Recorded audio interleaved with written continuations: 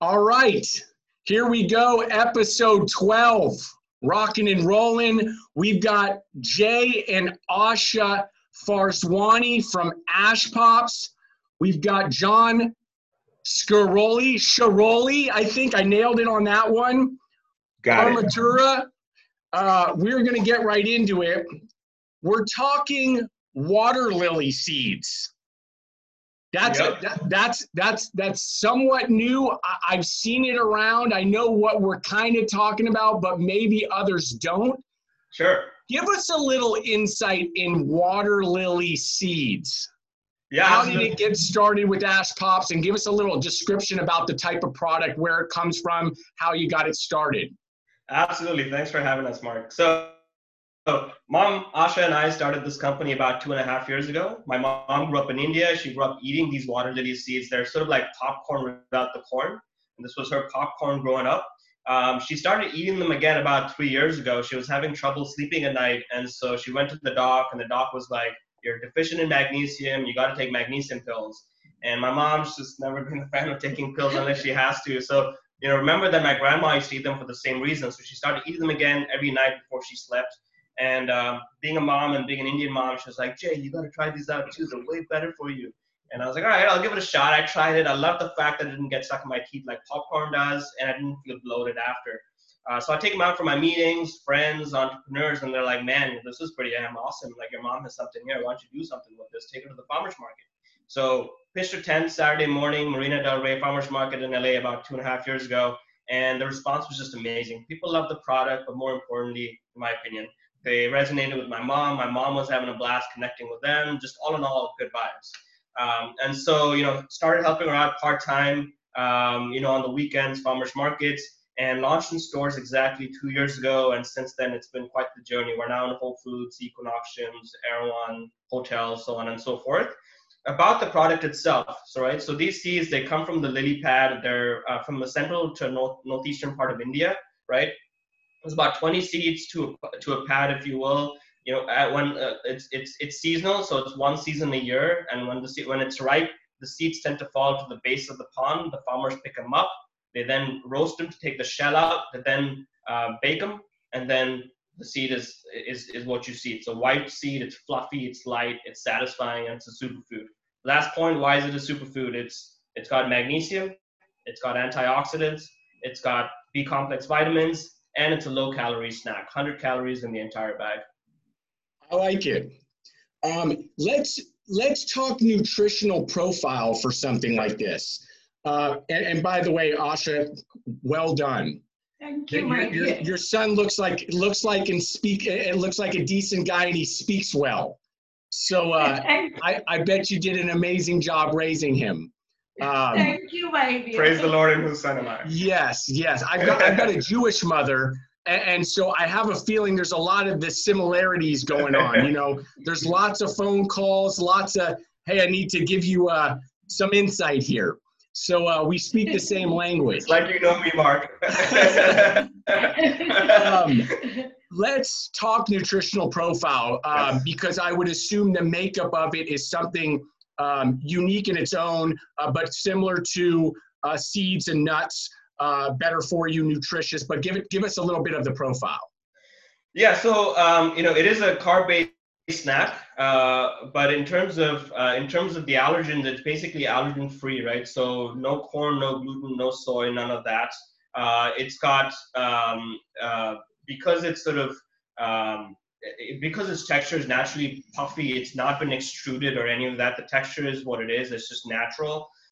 It's got double the protein that popcorn does. It's got half the fat, and on a carb basis as well, it's basically 30% lower than what popcorn has. So just all in all, compared to sort of popcorn and some of the other snacks we've seen, we just feel it's sort of more nutritionally dense. And because texture-wise, it's so similar to what we're used to already, or what the American palate is used to, it's not that foreign. So when people taste it, they're like, "We get it. This tastes pretty awesome."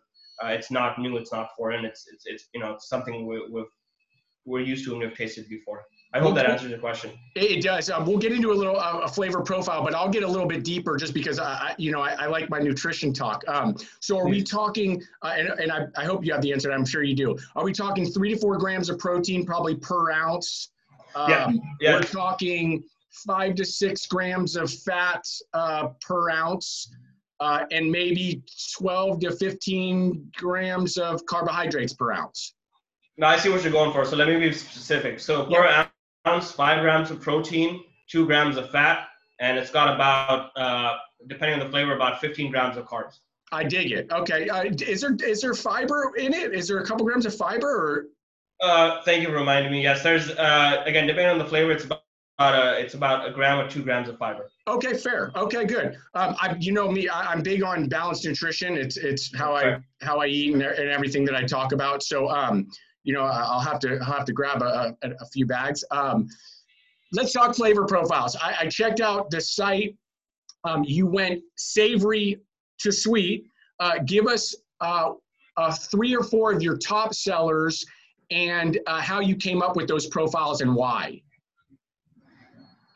So Mom has a little bit of a sweet tooth herself. So when she started eating these herself, the dark chocolate is how she started. So that was just natural. But basically our best sellers are our vegan cheese and our turmeric garlic. The reason why they resonate is because they're sugar-free. The vegan cheese is sort of high in the vitamins and the minerals, as well as the protein count. The way we started with these flavors was actually the farmers markets, right? Started with the dark chocolate because that's what Mom made for herself. And then, she's always been a fan of like cheesy puffs. So we started off with the cheese and we started off with the chocolate, and then just, kept iterating. So a lot of customers would come by and be like, well, maybe you should have a cinnamon, or, maybe you should have sort of a garlicky flavor. That'd be kind of awesome. And then a lot of people, especially because we're in SoCal, were like, a nice spicy flavor would be awesome. So we went through a bunch of iterations. So what you see now is sort of after a year and a half or 2 years of iterating, but initially our flavor set was sort of the cheese, the turmeric, the Bombay pepper masala, which was our spicy Indian flavor, and then our dark chocolate, and we did a seasonal cinnamon flavor. But our flavor profile as it stands now is 3 savory, 1 sweet. Savory being the vegan cheese, the turmeric garlic, the chili lime, all 3 sort of using ingredients that my mom has always cooked with. No sugar, which we thought was important, and customers agree with that. And then our sweet one, which is our dark chocolate, which is sort of sweetened with organic coconut sugar, and what our customers like to call our healthy Cocoa Puffs, because they literally taste like a healthy version of Cocoa Puffs, especially when mixed with vegan milks. I'll give you a couple comments. One is, yeah, everybody has a comment to make, right? About what you should or shouldn't do, flavors, you got to do this, that's coming no matter what, right? Number 2, interesting to hear cheese being at the top of the SKU list, right? For most, or even for us, it's the same thing. And it's very common out there if you're in food and beverage, specifically or on the food side, cheese is often, or cheese-related flavors are often top SKUs. Whether it's actually on the vegan side or non-vegan. And there's a thing to be said, right, about what you may want or what you may like versus what the consumer does. So anybody out there who's thinking about doing the food stuff, you gotta listen. You gotta be listening to what consumers are not just asking for, but what they're coming back for. That's an important piece for anybody who's starting a business in this category. Yeah, that's an excellent point, and I will say that on the farmers market, we had, there was a lot of feedback, but sometimes a lot of feedback is good, but sometimes it's also confusing because everybody has a different sort of taste, in different taste buds, different palate, and so sometimes we'd go down this path of a flavor, but then we realized there were just 10 people who liked that flavor, and the others were kind of like, we'll have it once, but I don't think we're going to come back to it. So that was a learning experience for us. So absolutely agree with that. And so it's important to sort of stay true to what's authentic to you as well, and what you personally care about, and then of course balance that out with what the customer wants and what the customer cares about, and that's the perfect umami at the end of the day. I often use the analogy, the black-red shirt analogy. You walk into the store, that good-looking, it just so happens I'm wearing red, that good-looking red shirt, you're like, I'm going to be so fly in that shirt. You grab the black shirt on the way out. because it's safe, it made sense, and because you know to the heart that you're going to wear it more often. So anyway, that's my lame shirt analogy. Let's jump into some retail stuff. I love hearing that you're in retail. We could add in a little bit of the direct-to-consumer business within this little frame. Give us the retailers you're in, and give us, if you don't mind, a little piece of your direct-to-consumer business. What does that make up in the business right now? Yeah, absolutely. So, initially, I came from the tech and venture background, so my bias was towards let's just go D2C right away. And then what I quickly learned, at least 2.5 years ago, was that you have to drive trial, especially because this is such a new category that education was important. And so we realized that retail was probably the best way for us to start, at least in our opinion. And so right now we're, so we focus primarily on retail. We were about 80% retail, 20% online. Retail being Whole Foods, Erewhon stores, Rainbow Grocery up in San Francisco, a bunch of national food stores in Los Angeles, San Francisco, New York. We did schools, so UCLA, Caltech, and their vending machines, their cafes. We did hotels like the Marriott, Equinox, sort of in the room, mini bar, and then we did cafes. But with everything that's happened, we've seen an automatic transition to sort of the online side. So last month we did about 60% of our sales were online, 40% retail. So it's quite a dramatic and drastic switch.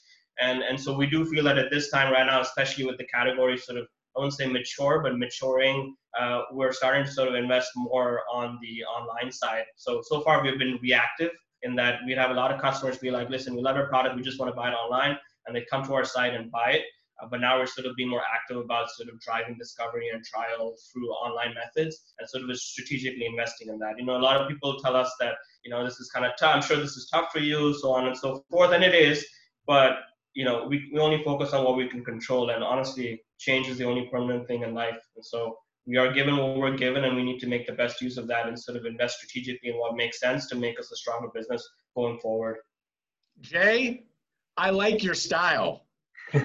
If you were just, I want you to rewind, go back 25 seconds and listen to what Jay just said. Asha, I got to tell you one more time, this guy over there, he's the real deal. What you just said is exactly right. And I want people to listen to that again. And I'm going to listen too. It's very important.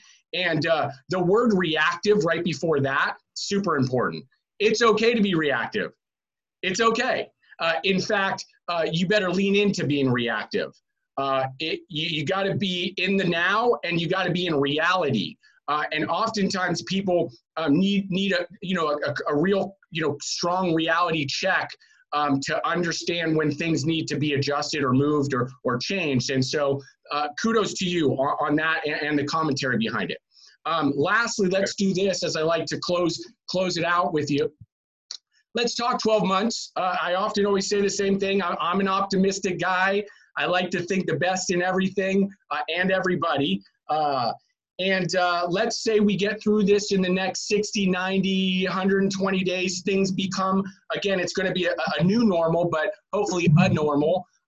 What does Ash Pops look like in 12 months?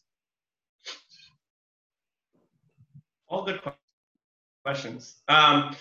So, the vision for Asha Pops has always been to sort of be a platform to bring mom's ideas to the fore, right? People say, what's your role, Jay? And I say I'm the chief executive officer, but she's the chief energy officer, right? I exist, and the entire company exists as a vehicle to express her ideas. And so 12 months from now, our goal is to sort of continue to find channels and ways to sort of bring our water lily seeds to the customers.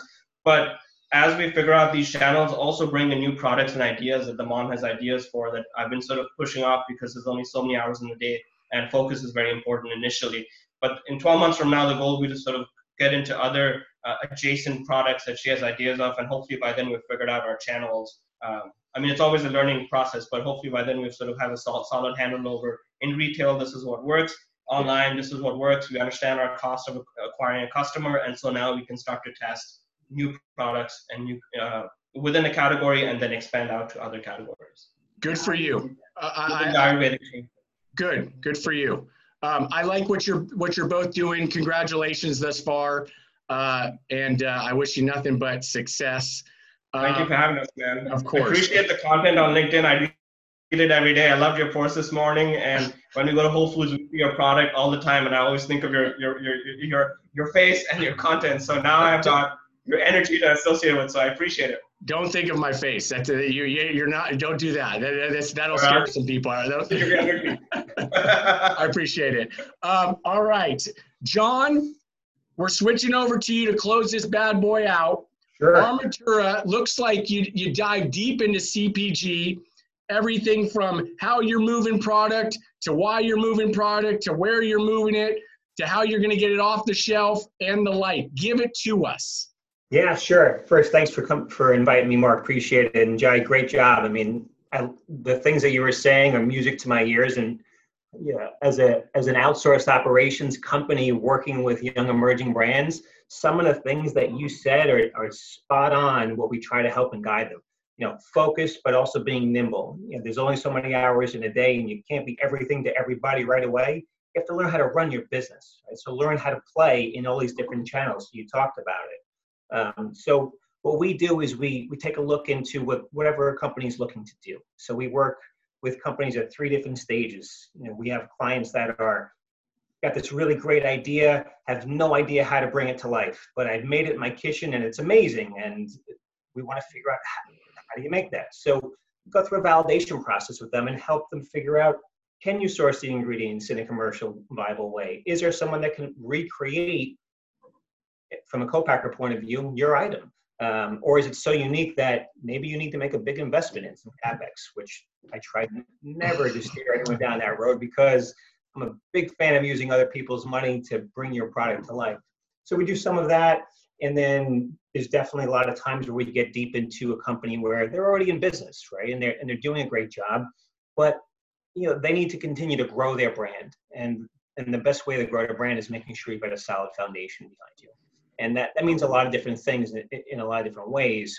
And fortunately, through my career, I've touched so many different things with large companies, small companies, and having a solid backbone in regards to your process, how you do things, where you buy, supply assurance, cost of goods management, strategic sourcing, having the right partnerships to grow. I mean, there's no better way to grow your brand and grow your business by having the right partners in place.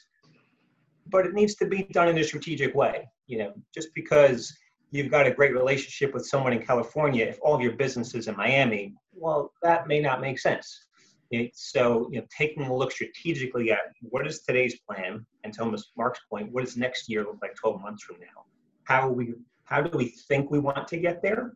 And then laying in those foundational planks from a process point of view, systems point of view, people point of view, to be able to execute against that. So, you know, we come in and help with developing the strategy and often running the operations side of your business for brands. Because a lot of times brands like yourself, both of you, you're growing at a fast pace. And maybe it doesn't make sense to hire 2, 3, 4 people to run operations and customer service. We can do that for you.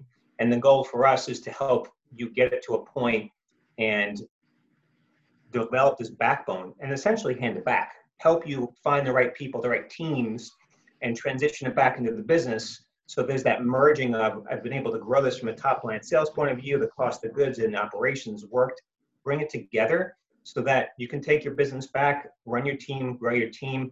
And, you know, we feel delighted that we were a part of that journey versus running your business forever. That's just not, it's not necessarily what we want to do. But, you know, a lot of it is, you know, you've heard it. You know, Mark, you've been around doing many different things. Jai, you've done some amazing things. You got some war wounds, right? And it's the good, the bad, and the ugly. And being able to share and help some of those mistakes or those things that have happened along the way, you know, being ahead of that is so invaluable. And it's delightful to hear both your comments on how you're growing your business. Sometimes it's scary to hear and look at beautiful brands that look amazing, and to the consumer, it's this big thing, and you get under the hood, and it's sometimes an interesting thing what you see. So, you know, we try to be as honest as we can with being respectful.